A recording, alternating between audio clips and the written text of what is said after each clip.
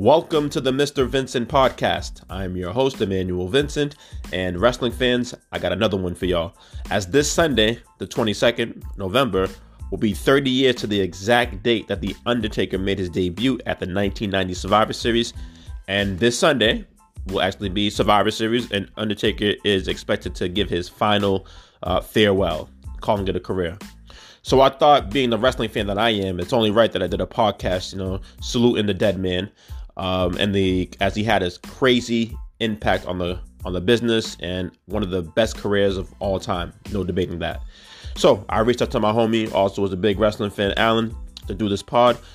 We just basically talked about Undertaker's duration, his influence on the business, some of his greatest matches, greatest moments, and also discussed whether or not the infamous streak should have ended, his WrestleMania streak. All that and more on Taker. So let's get into it right now. Here it is. It's the Mr. Vincent Podcast, episode 70. Tap in.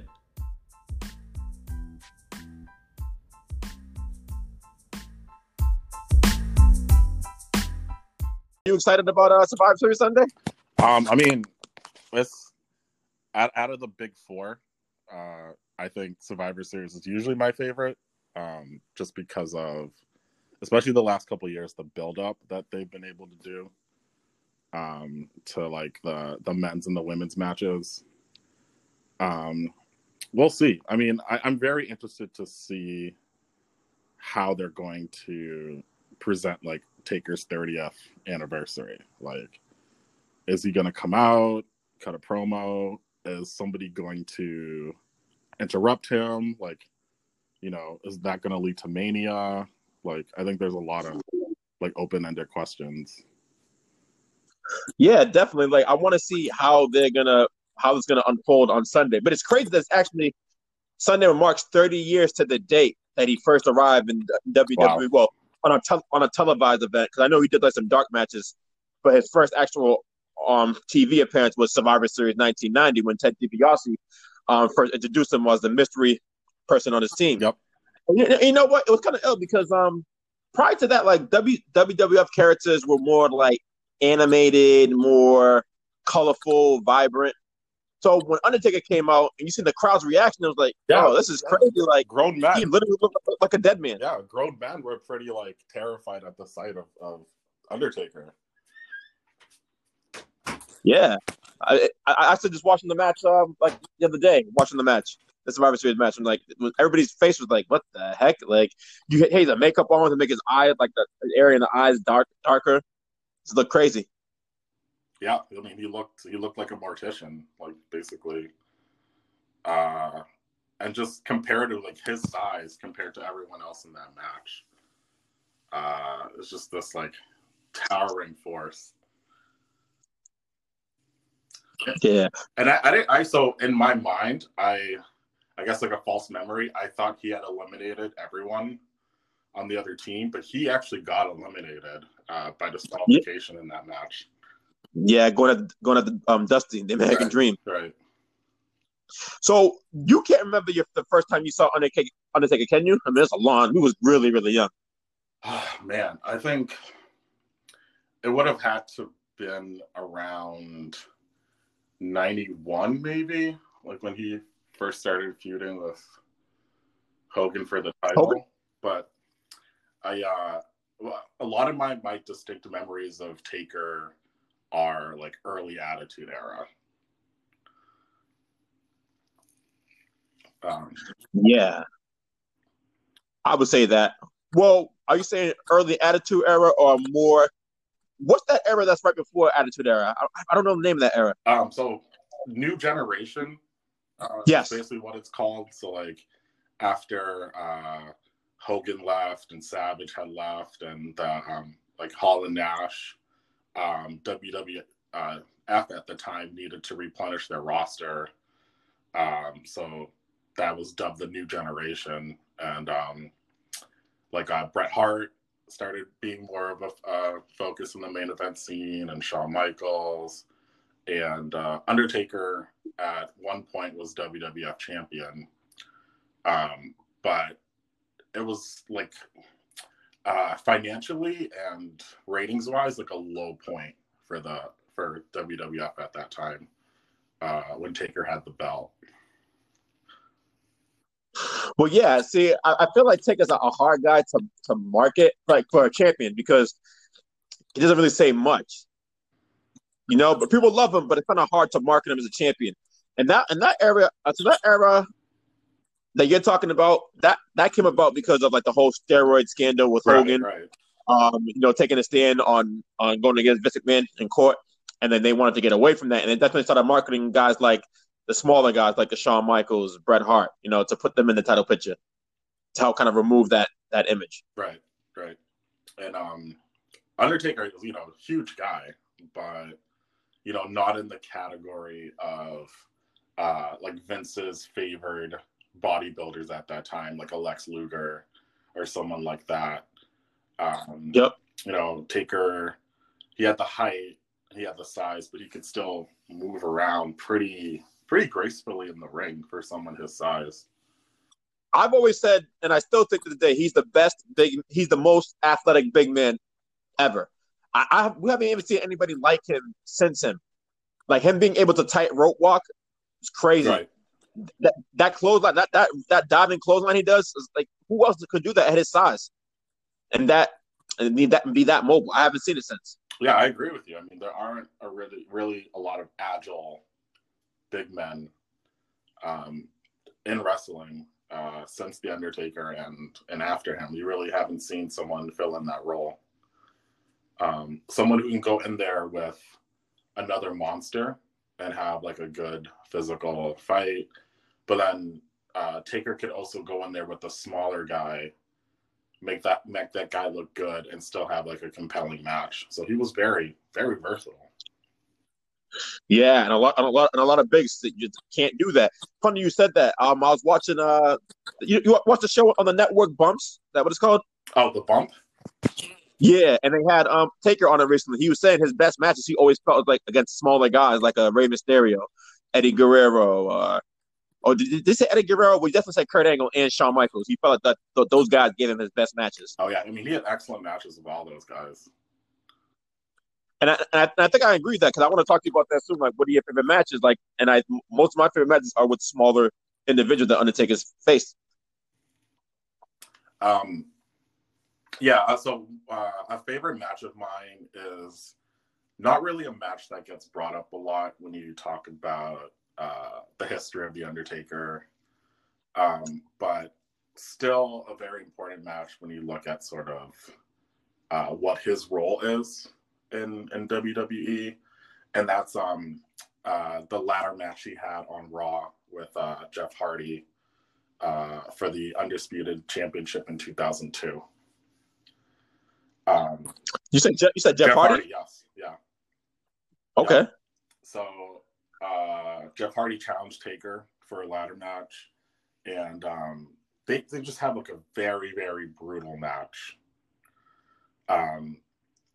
Where Undertaker is taking over for the most part, and Jeff is getting a lot of his like aerial and high dive spots in. But what really made that match significant was it was a way to build up Jeff Hardy in the eyes of the audience. So even though like Hardy eventually lost, he ended up getting a lot of respect from Taker, and I think eventually that match made Jeff Hardy more credible to eventually be WWE champion.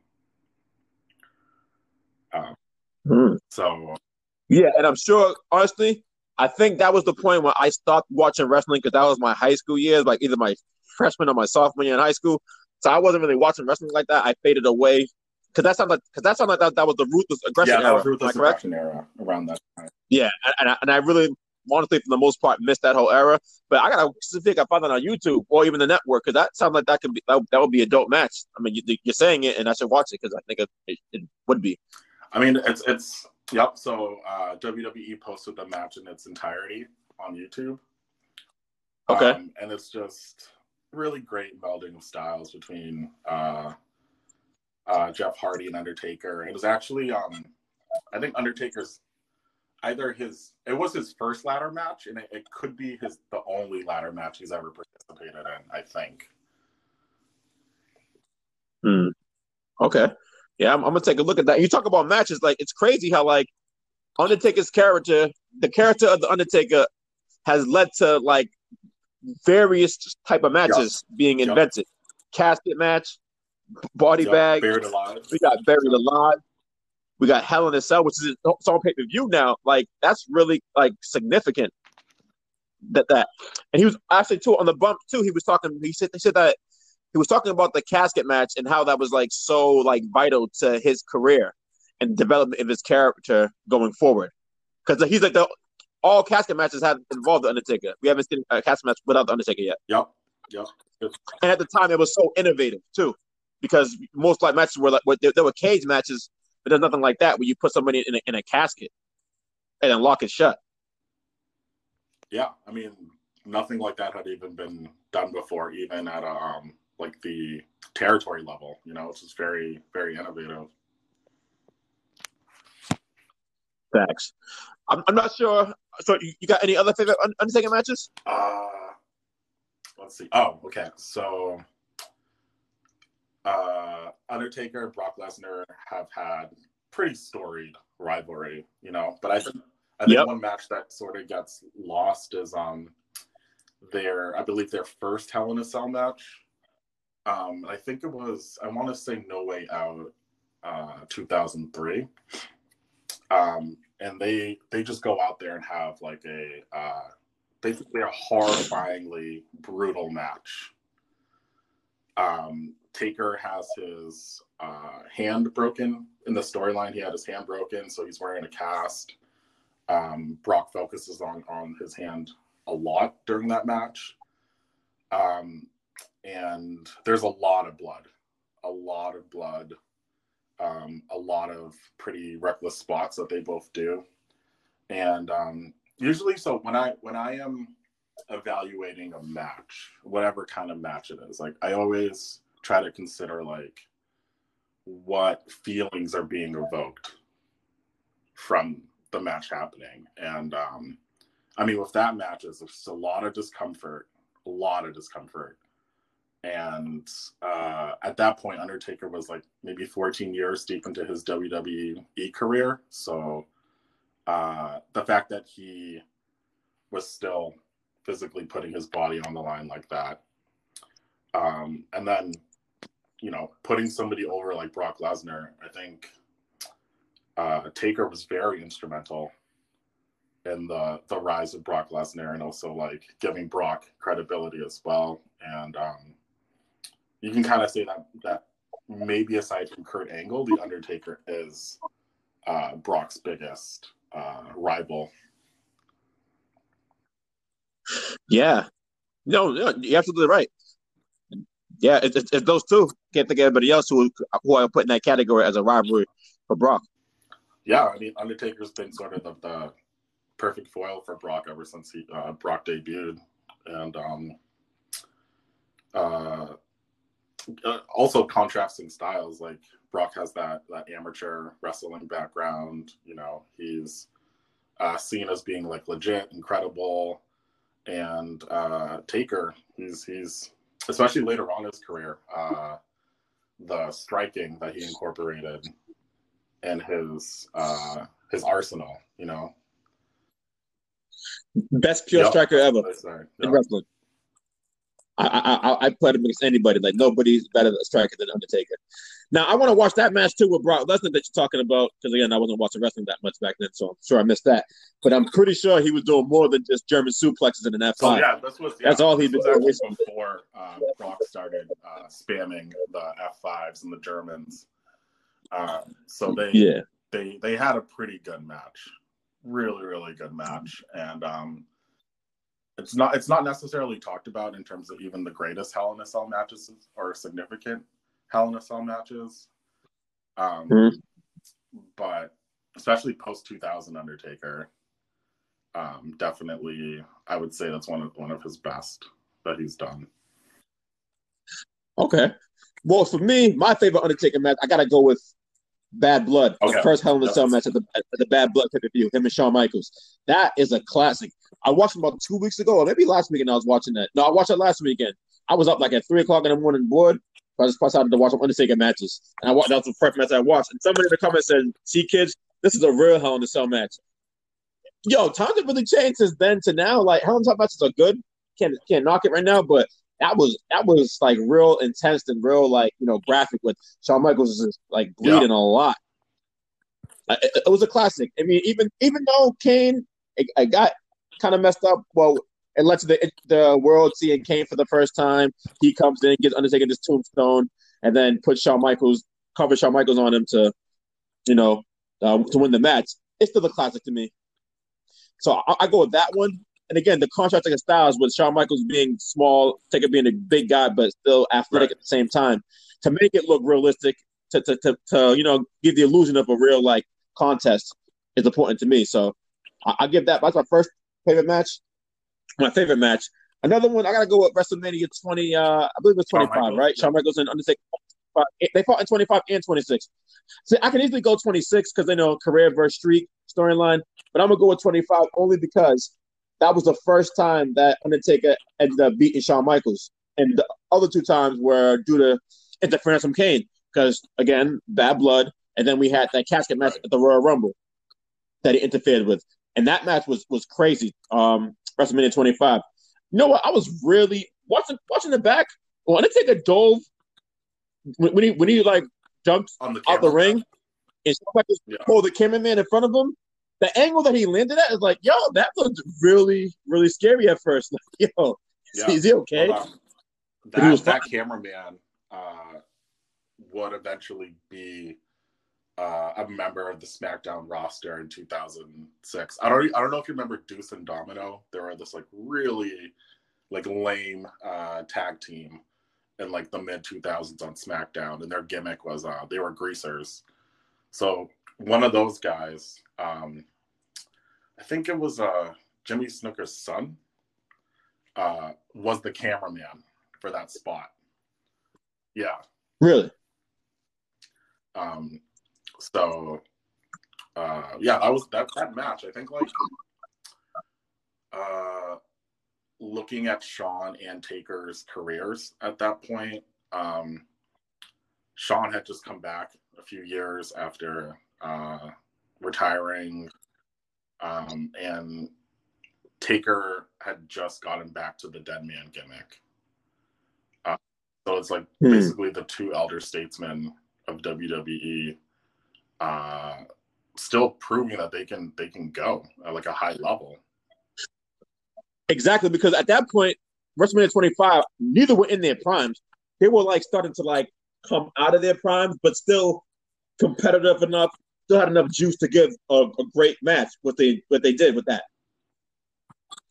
But even though they weren't still in their athletic prime, they had so much knowledge of how to perform that they put on a great show regardless. Yeah, and to the point where the fans, like everybody, wanted to see that rematch the following year. And I mean, just they delivered just as well the second time. Facts. Now, I'm not sure if I have a third favorite Undertaker match. I'm thinking hard about it. Let me ask you this question, though. Do you think that when people talk about the greatest Undertaker matches, that Hell in a Cell 98 should be brought up? Here's my thing about it, though. I think people think that it's a great – they like the fact of, like, what happened to Foley, right? He gets thrown off the ring. I mean, he gets thrown off a cage, gets put in a stretcher, comes back from the stretcher, climbs back to the top to fight with Undertaker. Undertaker chokeslams him, and nobody thought that he would have like fell through the cage and fall straight on his back, and the chair hit his face. My thing is like all this happened before the bell actually rang. So how can it be a great match? It's not one of Undertaker's greatest matches. I think I think it would be hard for anyone to say that. It's significant because of basically Mick Foley's performance in that match. Exactly. Like Taker just doesn't benefit from that moment. Foley does. Because when I remember correctly, Vince never had any like thoughts of making Foley a champion because it didn't fit the mold of what Vince believes should represent the company, right? But after that night, if he's willing to do that, you gotta cut him some slack, man, and just like put him in that position to get the title. Yeah, I mean, I think that match made Mick Foley more than it made Taker.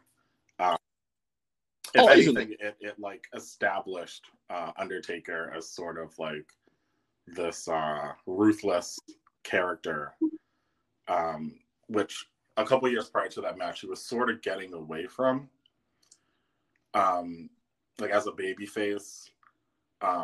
So that match is significant for what it did for Mick's career, and the whole story behind that about like he wasn't supposed to go through the top of the cell, like that wasn't planned, and the tooth coming out of his nose. But I honestly I think the fact that WWE is still making pay-per-views of Hell in a Cell is sort of distilling the history of Hell in a Cell. It's not the same. It's not like this blood feud kind of ending a long-term storyline. It's more like, okay, it's November, we're gonna do this pay-per-view, and there really is no like real significance behind it anymore. Exactly. Oversaturated. I agree with you. No, I agree because like it was more spontaneous back then, and when you seen the Hell in a Cell match, you knew what you was going to get in a Hell in a Cell match. I mean, outside of that one that Taker had at WrestleMania, was it 15 he had, or was it 16 with the Big Boss Man? Yeah, that was garbage. That was absolutely horrible. Yeah. Actually, you know what? That might be his worst match ever. I didn't think about what I think is the worst Undertaker match, but that might be the worst match ever. He's had some bad matches.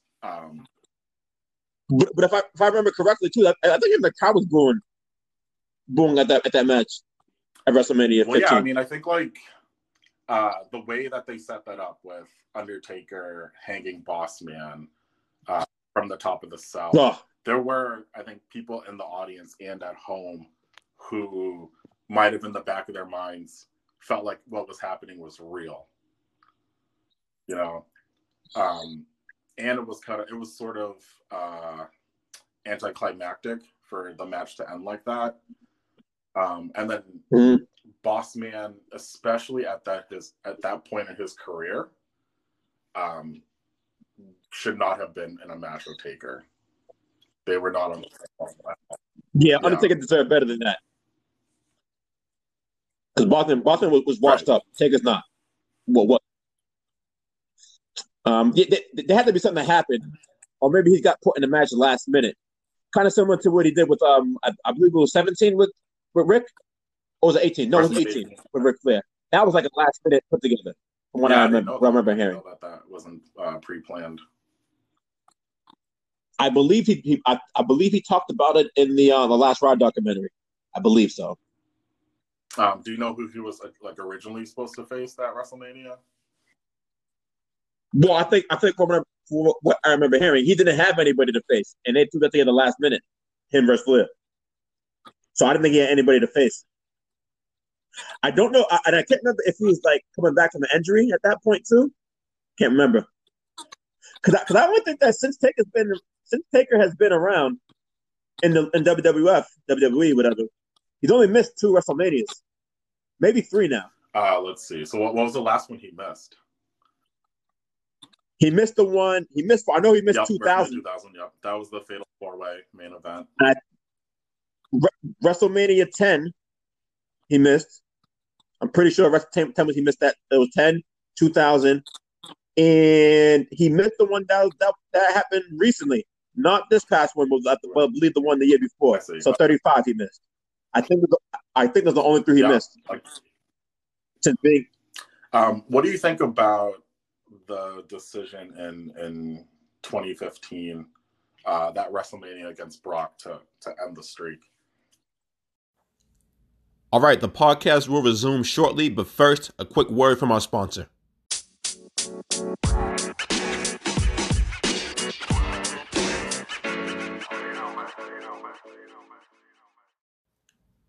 All right, we're just about ready to get back to this pod. Just want to let you guys know in advance, there were some technical issues towards the end of this podcast, so I do apologize about that.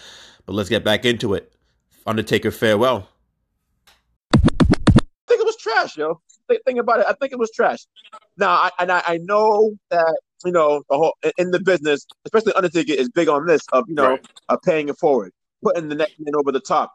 But he brought up a good point. I don't know if you saw this piece on WWE on the network rather, to sit down with him and Glenn Jacobs, well, Kane, for the so they had a piece. They have a I don't know what do you want to call it, an interview. They're both sitting down, conversation, talking about their whole story. The story of Kane and Undertaker, which is really, really dope. And he asked Undertaker, like, how do you feel about the streak ending? I believe Undertaker said that he didn't even know the streak was going to end until they got to the arena. And he also made a good point. It's like, yeah, he usually does put people over, but Brock didn't need that for his career. Now, if it was something like Roman Reigns, who they were trying to push and trying to get more notoriety, that would have made more sense than a Brock Lesnar who was already established. I can kind of see that point. So if you remember at that time, like Brock had just come back to the WWE for a couple of years, but he wasn't Yep. hot. Like he had just come off a feud of Triple H that had like no heat, and he had lost that feud.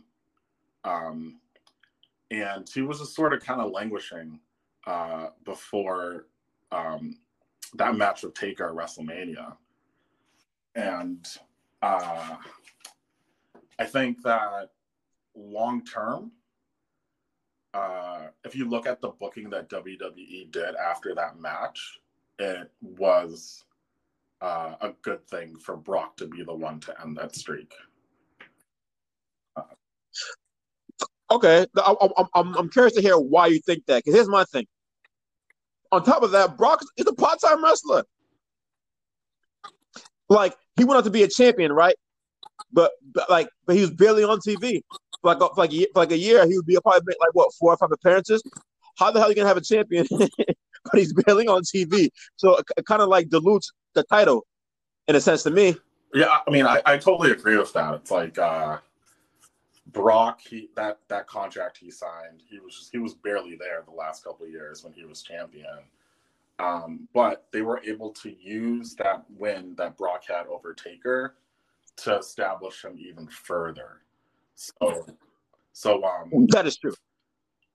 He was main eventing like SummerSlam, WrestleMania, like all the big 4 pay-per-views.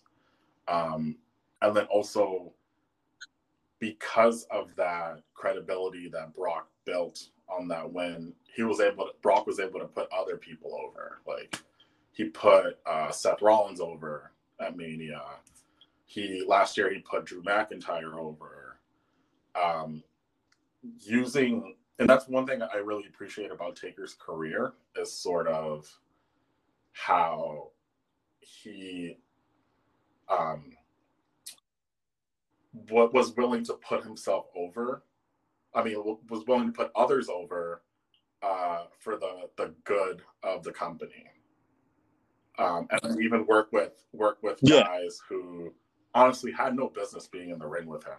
He worked with the great Khali and Heidenreich and Giant Gonzalez, like these guys that had no in-ring ability. Exactly. Yeah, Taker helped put them over, or at least he tried to. Exactly. Yeah, like Taker seems like honestly like he's like the almost utmost like professional person in wrestling. And even during that era, that Monday Night War era, he probably could have jumped shipped. I'm not sure if Ted Turner ever threw him any money and Bischoff tried to lure him to WCW, but I think that's feasible that happened. And Taker was going to be loyal throughout the whole way. Yeah, I mean, I wonder if Undertaker at that time would even take a phone call from Eric Bischoff or Ted Turner. Like he was very like firmly by Vince's side even when all the other top stars were jumping to WCW for, better contracts, less appearances, creative control. So Undertaker, through the lowest points of the WWF, which you could argue is between like 95 to 97, the new generation, like he stuck around. Mm-hmm. He stuck around, and I don't know if the gimmick that the Dead Man gimmick would have fit for WCW at that time, because they were so They were so cutting edge. It's more like reality based. So that might not work. Well, let me ask you, now that you bring that up, that Dead Man gimmick, do you think that we needed to see the American Badass, have him like, stepping away from that Ministry of Darkness, Dead Man phase, and then, like showing more of his real life personality on air? Do you think that we needed to see that? Because he was talking too on the sit down with Kane, saying that he thinks that if he didn't like make that transition, like his character would have died. I'm not sure if I believe that necessarily. That he had to be like the American Badass coming down with the motorcycle to Chris Rock's Rolling. I'm not sure. Oh, Kid Rock. Yeah, that's cool. My fault. Yeah, Kid Rock, Chris Rock. I think like I do wonder if that Dead Man gimmick would have continued throughout the early 2000s. Like, would the fans still have been like by Undertaker's side? So at that time, especially with the Attitude Era, it was sort of becoming more reality based. Like, you had guys like Stone Cold, who basically was himself turned up to 11, and The Rock and DX and stuff, and the Dead Man gimmick, the Mortician gimmick, the Ministry of Darkness, I think at that time was sort of losing it, because so that gimmick could have only gone so high up the ceiling, because I don't know if you remember this, but like Ministry of Darkness Undertaker, like he was sacrificing people, like. Oh yeah, I remember that. Yeah, didn't he put Stone Cold on the cross? Yeah. And was gonna marry Stephanie. He put Stephanie on a cross, and Stone Cold had to save her. So that gimmick was sort of reaching its like nadir of like how far we can go with this. And I think American Badass was it was just pretty relevant at that time. I feel like it was relevant, but I feel like that should have like happened a year or two early, because I believe it was 2000 when he made that transition to the American Badass. So maybe 98, 99, like when the war was really like intense between WCW and WWF at the time. By then, I think by then when he became the American Badass, it was essentially over. Yeah. I don't know. I know a lot of fans are split on that era of the Undertaker, of like, was it good? And it's funny because like for years, after Taker went back to being the Dead Man gimmick, WWE would not acknowledge that American Badass gimmick. It's not until recently they've started to like revisit that history. But I would say the American Badass gimmick led into one of my favorite gimmicks of The Undertaker, which was the Big Evil era. Yeah. The Big Evil. Okay. Essentially the cross between the American Badass and the Dead Man. So he still came down to the ring, the motorcycle. But there was like this really, really like brutal edge to Taker that there hadn't been years prior. So like when he was the WrestleMania with Flair was during sort of the Big Evil era. He held the Hardcore Championship at that time. he was doing hardcore matches. He was just like real sadistic character.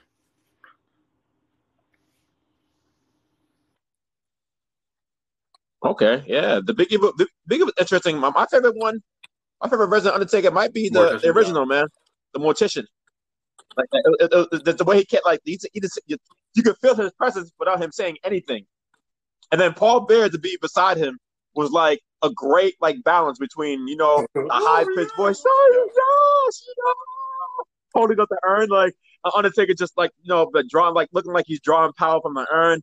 And the vignettes were crazy. Like the one where he had made a catch for Kamala, that was dope. Like I want to know like how much time they put into that. Probably a lot of.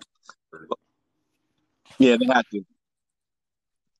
The makeup and then the scenes probably had to be done over and over again. But like, I thought it was like a great balance. I think Paul Bear is a essential piece to the success of the Undertaker. Well, at least the foundation certainly, which helped propel him to heights as he as time went on. I consider Paul Bear to be, if not one of the greatest managers of his generation, probably one of the greatest managers of all time. They work so well together, like that dynamic, Oh, it's crazy. And yeah, Paul Bearer, he had that character down. And whether or not Undertaker was a baby face or a heel, Paul Bearer did a lot for that character.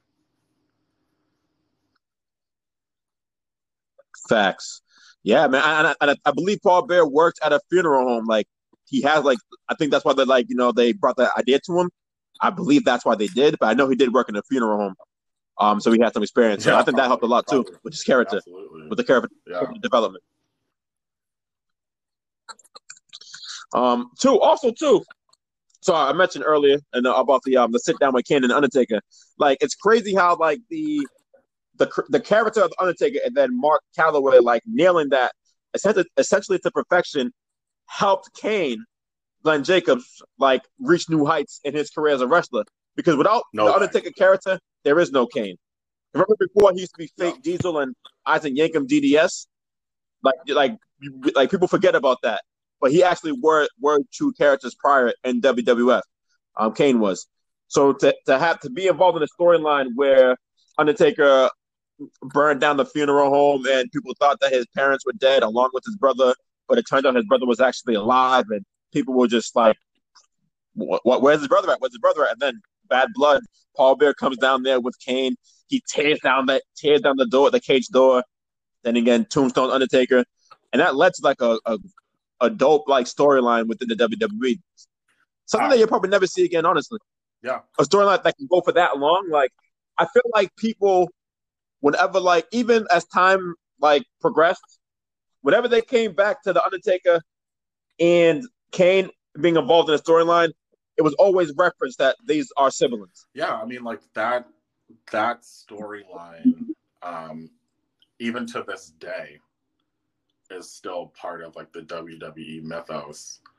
And I mean, the build-up after Kane's debut in Bad Blood, Undertaker refusing to fight his brother, refusing to fight him every single time, like that storyline, that story writing was just impeccable, and it built Kane into his own character with his own mythology, and that character evolved over the years.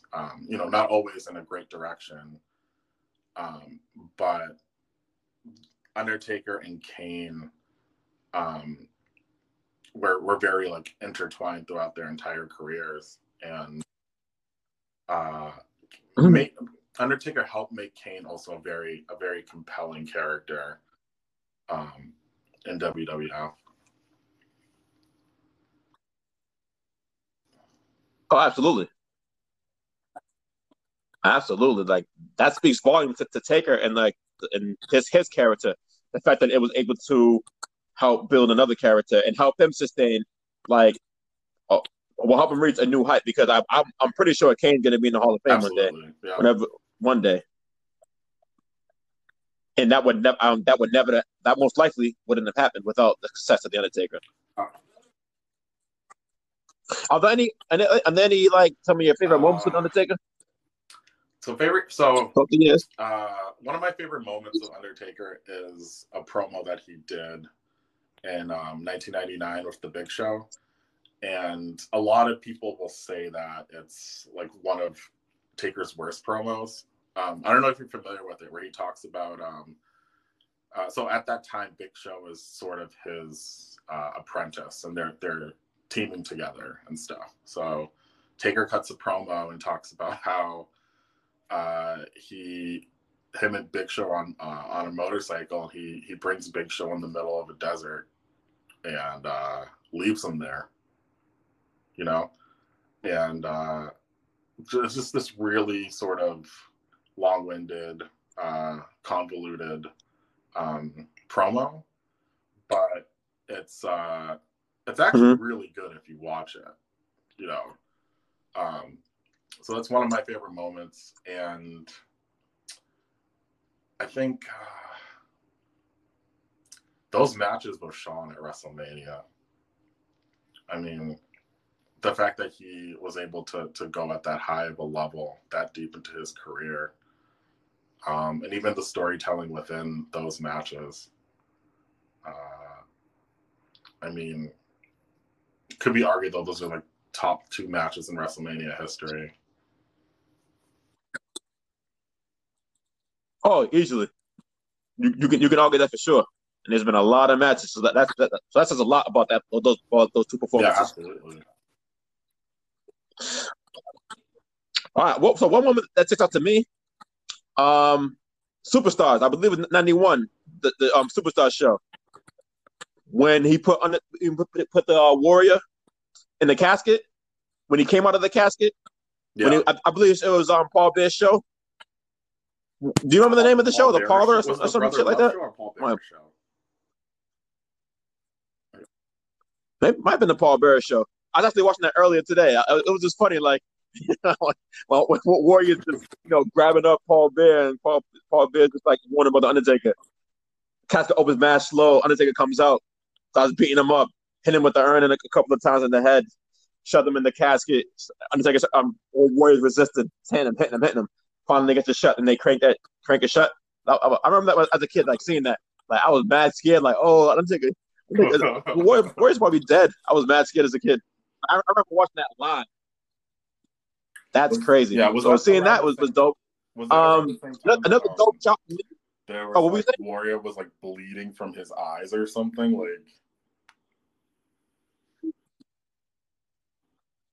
I think it was around the same time. And what match? With the Undertaker. When was this? I remember that as a kid, and that scared the crap out of me. You see, that's crazy. Like the fact that this guy has like been infused with the likes of Hogan, Warrior, to Shawn, Brett, to Austin, Rock, Triple H, to Batista, Lesnar. Yeah, that's and then there's more too. Like that's crazy. Like how many generations he's been in. Not only has he been in all those generations, but he was a significant part of all of them. And like it's pretty amazing. Like his first WrestleMania match was against Superfly Snuka. Yeah, so Snuka at 7. That's insane, and then we're about to be at WrestleMania 36. Right, exactly. And people still talk about the Undertaker to this day. I believe 37. I'm sorry, 37 coming up next year. And another dope shot for me, memory, is seeing him in the Inferno match against Kane, and then Vader comes out and attacks Kane when outside the ring. Undertaker flies over the ropes when the plane jumps up and he lands on them both. That's fire to me. Like that scene, that shot is dope. Amazing spot. When you think about it, how that has to be perfectly timed. How do you feel about the Inferno matches? Think it was dope, corny? I'm not too crazy about the match itself. So I never liked any Inferno matches because to me, it was very obvious that, like, so the first time, like, it was very obvious to me that Kane was going to lose just because of, like, Kane's gear at that time, you know? What he wears. He had the mask and he had, like, both of his, like, both sleeves on. And it's like, okay, like, Kane's going to lose this match. You know, like, no one's going to get burned alive. And I think the build-up for Inferno matches was always better. Do you remember in WWF Attitude, like you could do an Inferno match? Yeah, the video game. Yeah, the video game. Oh, the video game you're talking about. You said you could do an Inferno match? Inferno match. I think it was either Attitude or Warzone. Okay, see, I didn't rock with those video games like that. I only rocked with the TH2 games, so that's why I can't remember. WrestleMania 2000 and Revenge and.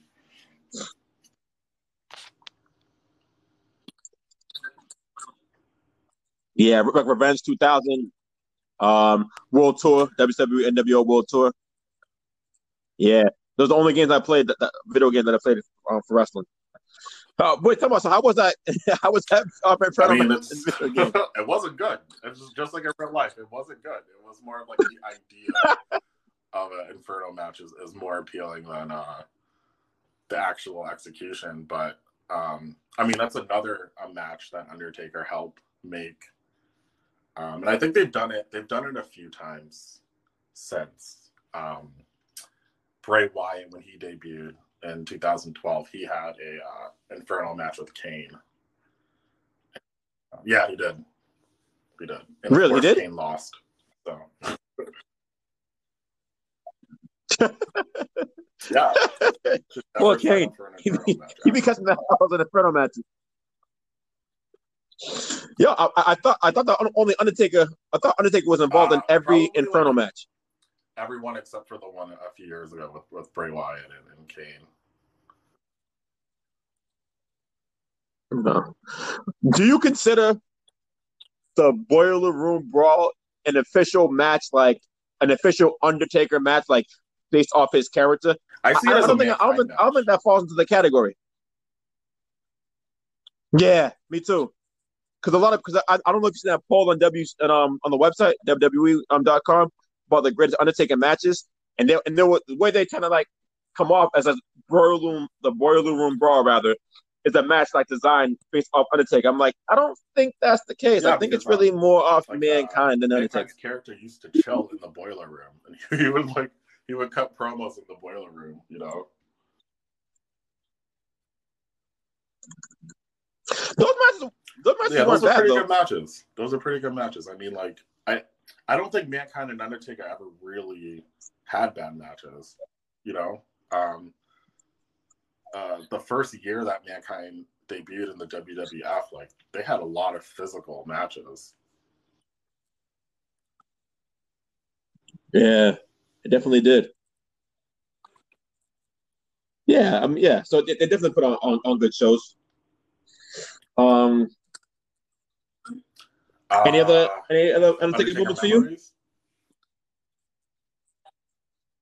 Yeah. Any memories? Match, moments? I think when he got buried alive, like putting an end to the American Badass gimmick.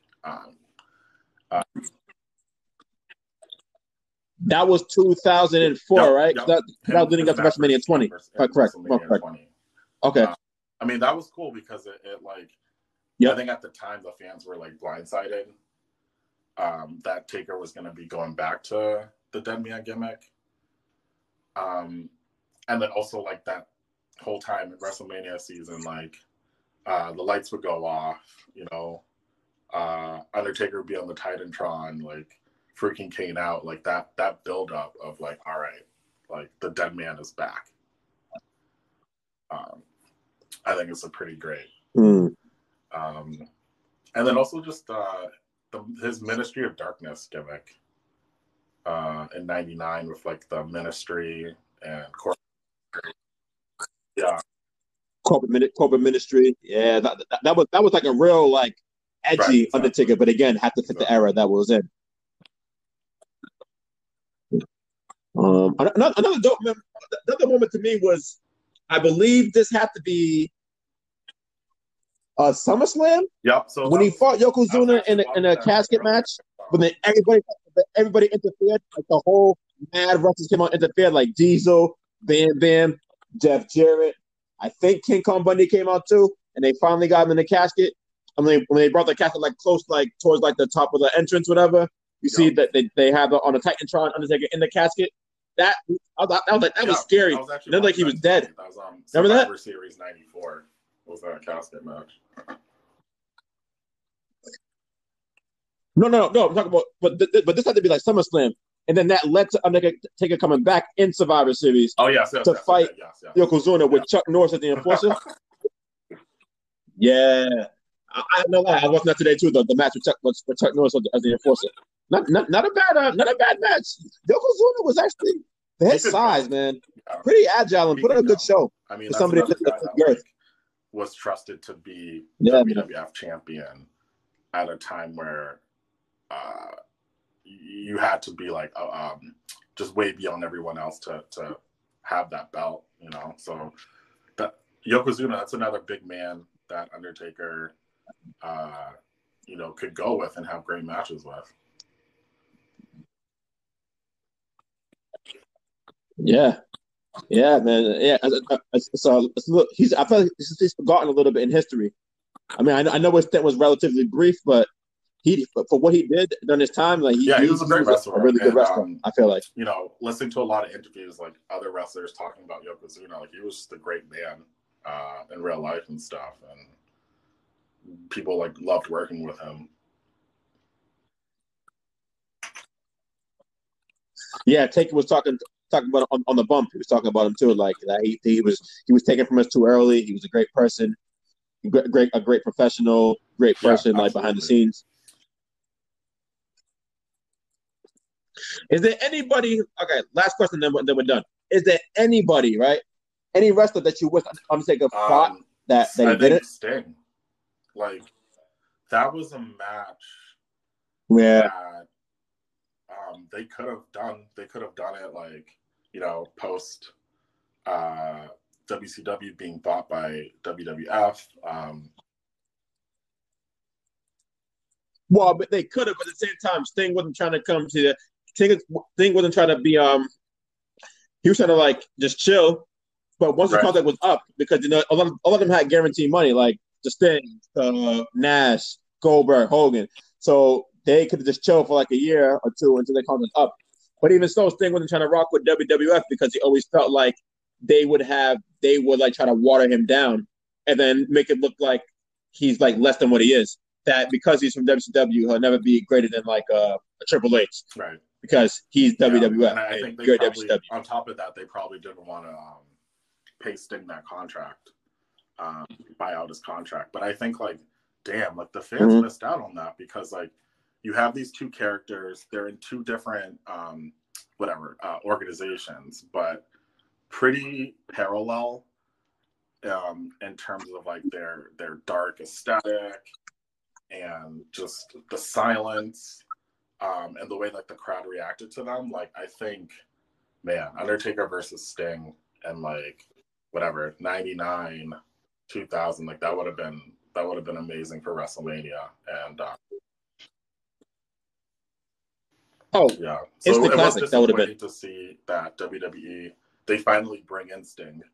I think in like 2014, but yeah, way past his prime. But he also way past his prime out to Triple H at WrestleMania. So I guess Sting was right about his character was going to be misused in WWE.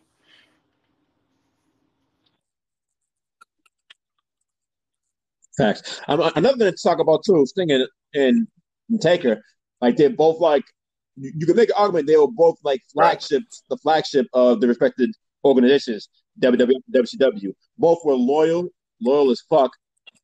And like you said, they both like have that dark edge to them. At least Sting did in the mid '90s when he went to embrace like that crow-like image. Both great athletes. I mean, absolutely. Yeah. That would have been that build up could have been crazy. Like you could have like really, really if I was like a wrestling promoter, you could have really like sold that easily, just based off those two characters, that match, and hype it up.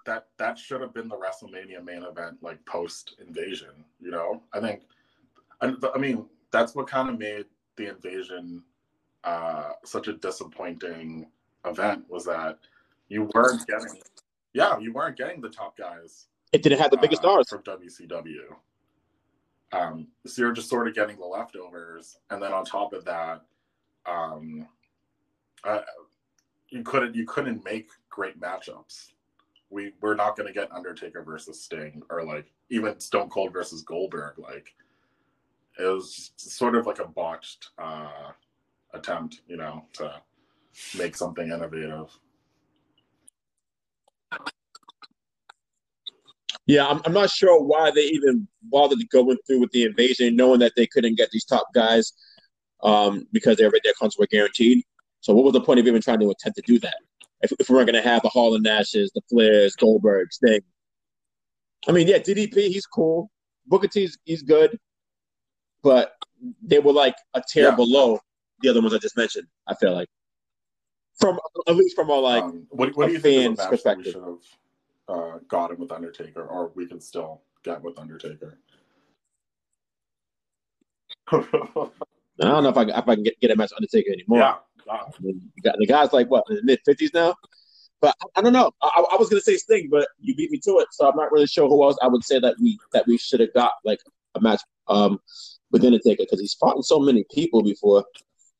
I mean, AJ Styles, he fought him in WrestleMania, this past WrestleMania, but it was a Boneyard match, which is actually still a dope match, though. Can't front. That Boneyard great. That Boneyard match was lit. Yeah, the camera angles, it was just it was dope. It was a way to use Undertaker without having to see him in the ring real time. I don't think anybody wants to see that anymore. And so that match only happened due to the pandemic. It was probably going to be a regular match if COVID didn't hit. So it probably be in our best. It was probably for us better that he actually fought in that type of match as opposed to in ring. Because I always felt like the Undertaker was like, he probably should have hung it up.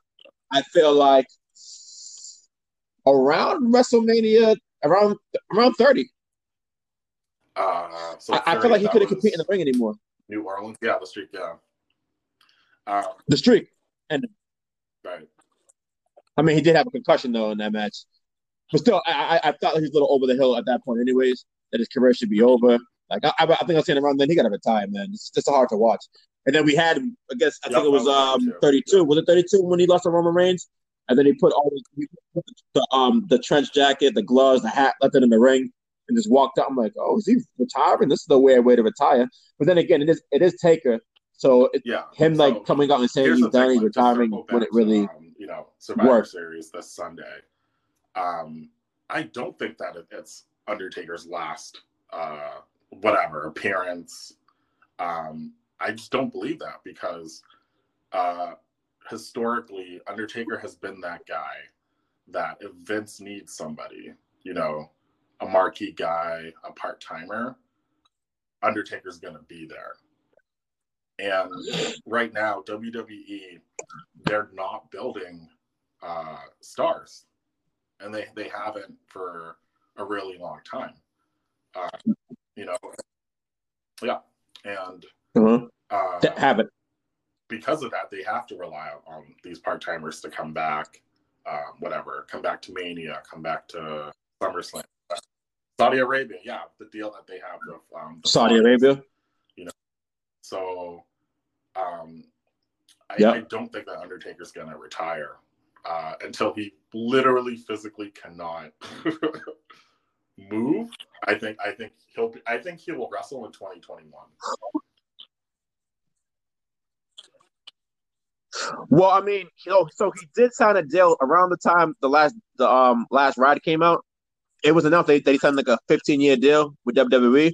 But I was under the impression more like, okay, that's just Vince taking care of Taker, because Taker has been so loyal for so long. So that deal's probably going to consist of him being a consultant or a mentor to the wrestlers coming up, or him doing like like autograph or live like personal appearances, taking pics. I mean, Undertaker can put that trench coat on with the hat and the gloves till he's like 70 years old, and to take pictures with people and get paid. Like it's Undertaker.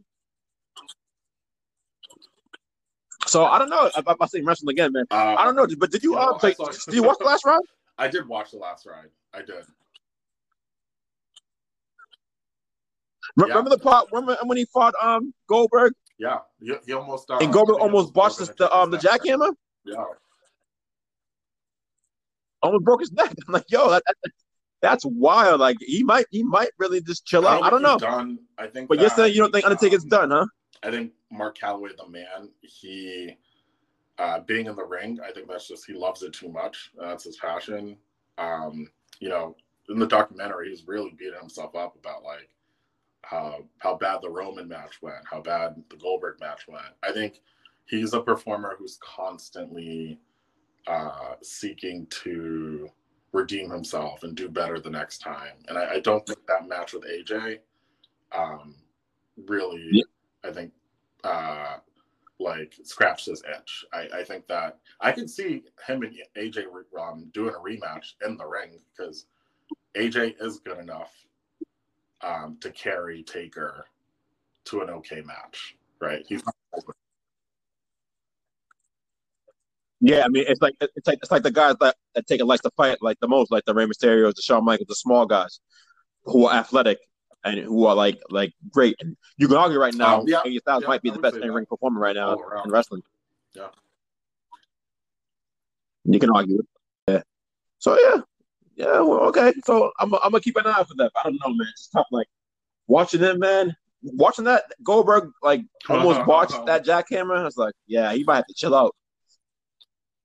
Yeah, but then again, it's with Goldberg. You know, we already know how he does. He does that ritual. Well, he'll headbutt the door, coming out of his entrance. So I guess he had done that. Yep. And he concussed himself before the match. So he was just from the jump. He was just completely out of it. You know. And yeah, that match that should not have happened. You know, that should not have taken place. Oh, you know, match should have taken place. How about when also in Saudi Arabia, the brothers of Destruction versus DX, garbage. You had Triple H tear his what muscle did he tear again? His pec muscle. You had Taker. You had Kane rather his mask come off with the hair. Shawn Michaels had a baldy. Like yo, I can't take Shawn Michaels seriously with a baldy. That Shawn Michaels had a baldy. What was the worst part? That was the absolute worst. I don't want to remember that. More like, oh, I got like, I like, yo, we're getting really, really old right now because Shawn Michaels got a bald. This is crazy. Oh man! All right, yeah. So we'll keep tapped in watching Survivor Series.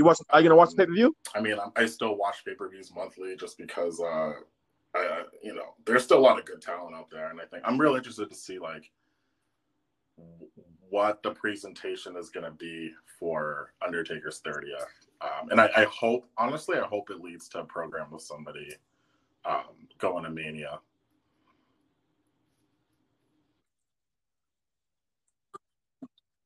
Okay. Yeah. I'm so out the loop right now with wrestling right now and the storylines. Like I usually try to like a month in advance before Royal Rumble, WrestleMania, SummerSlam, and Survivor Series. I'll try to watch like a month in advance to lock in so I can be aware of the storyline, what's going on. But honestly, I can't get with this for the most part because there's no fans. And these virtual fans ain't helping me out. So my interest is kind of like lost right now in wrestling. But I'm gonna try to watch on Sunday. I don't know what's going on. But hey, right? There is no NXT in the Survivor Series, right? So it's not on the Raw. Last year they had NXT involved, but this year, you know what? Let me ask you this question because you're more tapped in than I am.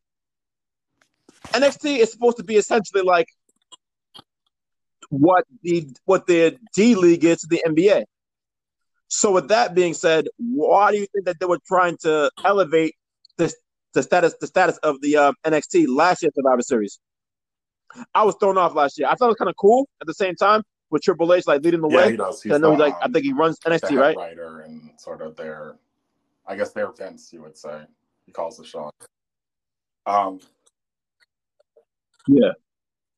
Yes, I was just a little weird. Like, why are they elevating NXT like they're on a level with WWE with Raw and SmackDown? When I thought it was supposed to be like a developmental. So last year they moved from the WWE network to USA, and the reason why was because WWE wanted a show to compete head to head with AEW's programming. Yeah, so smart move. I think the build up to Survivor Series, having the NXT wrestlers invade Raw and SmackDown, that was to like get the audience familiar with them when they would eventually go on the USA. Oh. So before Survivor Series last year, they weren't on the USA Network. It was after, right? Around that time. Okay. Okay. Now that you said that, it makes perfect sense now why they would do that. I was a little confused, like, I mean, what's going on? But I mean, pretty great. They have a lot of great talent there. I mean, you have a couple of guys that have been in NXT for a really long time, and they don't want to leave. They don't want to go to Raw and SmackDown because of sort of the trajectory that Superstar's career goes post NXT. It's just not a good history. So, I mean, you have some guys like Johnny Gargano and Tommaso Ciampa, guys that they'll probably spend their entire careers in NXT. And it's sort of become not necessarily developmental, but legitimate third brand with more focus on like in-ring competition.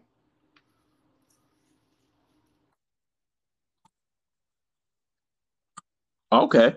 Yeah, I'm honestly never watched the full program of NXT. I've caught parts of it, but I'm gonna tap in one day. Try to watch the whole thing. Men and women superstars.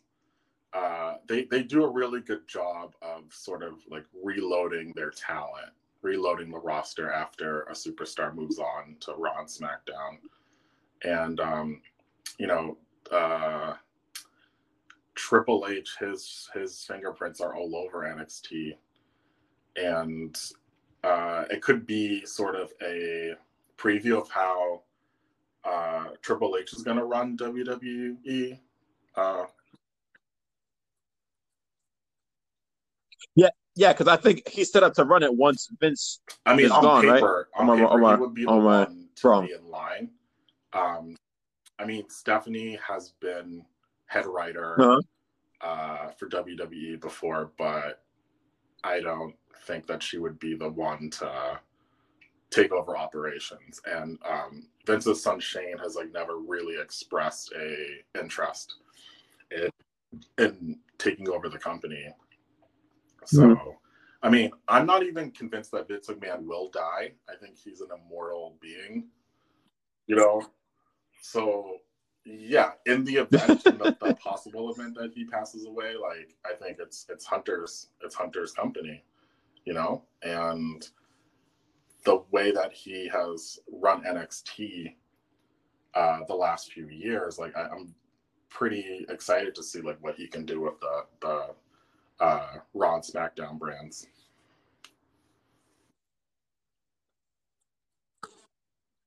Yeah, too. See, and that's me too. Like, there's mad wrestlers now. Like, it wasn't like that when I was growing up. I gotta keep up with all these guys now. You got Raw, SmackDown, NXT. It's a lot, but yeah, man, I'm gonna try and tap in more. Definitely not as good as when we were growing up at all, but yeah. Oh yeah, no, definitely. Like I feel like we're spoiled. Like the Attitude Era, like wrestling will never reach that height again when it comes to like personalities combined with in-ring capabilities. We'll never see that again. Like we're spoiled.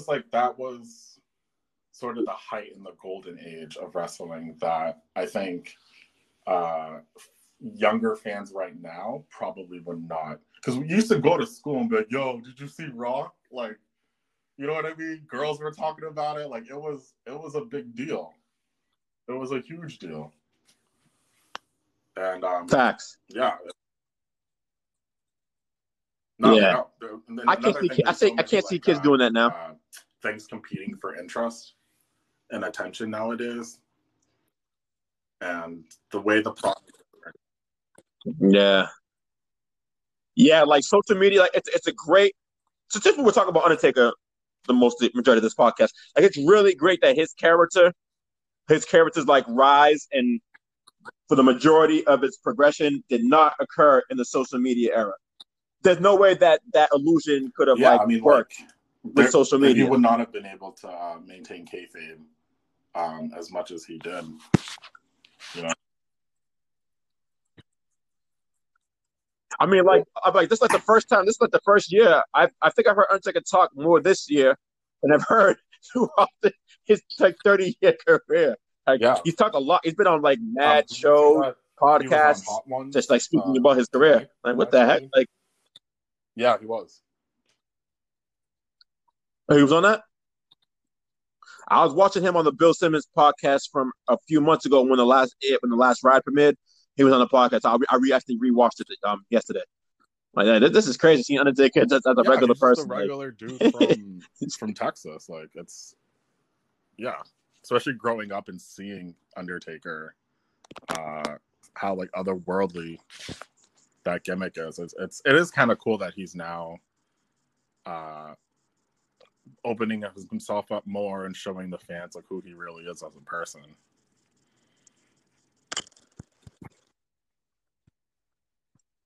Yeah, it's dope. It's like, so my thing is like, when he gets inducted to the Hall of Fame, I think probably the next one, or if not, right after. Like, is he gonna accept his introduction as like Mark Calloway, or will it like really be Undertaker gimmick? I think he has to be in the Undertaker gimmick to do it. Okay. Hello? Yeah, it's just like super staticky. Yeah, can you hear me? Did you hear what I said though? Okay. Can you hear me? No, but did you hear what I said earlier? Hello? Yeah, can you hear me? All right, cool. Hello? I can hear you now. I didn't hear what you said. No, did you hear what I said earlier? Oh, okay. No, but basically what I said was like, I'm interested to see when Undertaker gets put in the Hall of Fame during his speech. Will he be Mark Calloway or will it be the Undertaker? I think he has to be the Undertaker. Do you think at that point he would have been Mark Calloway for such a long time? Like if he goes back to the Dead Man gimmick, like it'll be interesting. I don't know, because with COVID, the Hall of Fames are just not going to be the usual presentations that were. Yeah. Okay, so you're right. So it can be virtual. That can like now that could make sense for him to be the Dead Man. Sure, but is he going to be thinking if he gets inducted as the Dead Man? You know. Nah, yeah. See, that wouldn't work though. That wouldn't work if he did that. It's gonna be fun to see, man. I mean, I want to see how that plays out. He'll be in the Hall of Fame. Because I think he still has a few more matches in him. Yeah, just a few. Yeah, hopefully it's just a few though. But all right, man, yeah, we can wrap it up here. Appreciate you coming on. We got this more often, or whenever we can do a wrestling topic. Matt, we can watch a match and then recap it in the pod or fun to talk pay per view. I'm open. Yeah, definitely. Yeah. Facts. Bring back memories. Back when life was more simple. All right, no problem. Peace. All right, my guys, you stay up, man. Have a good night.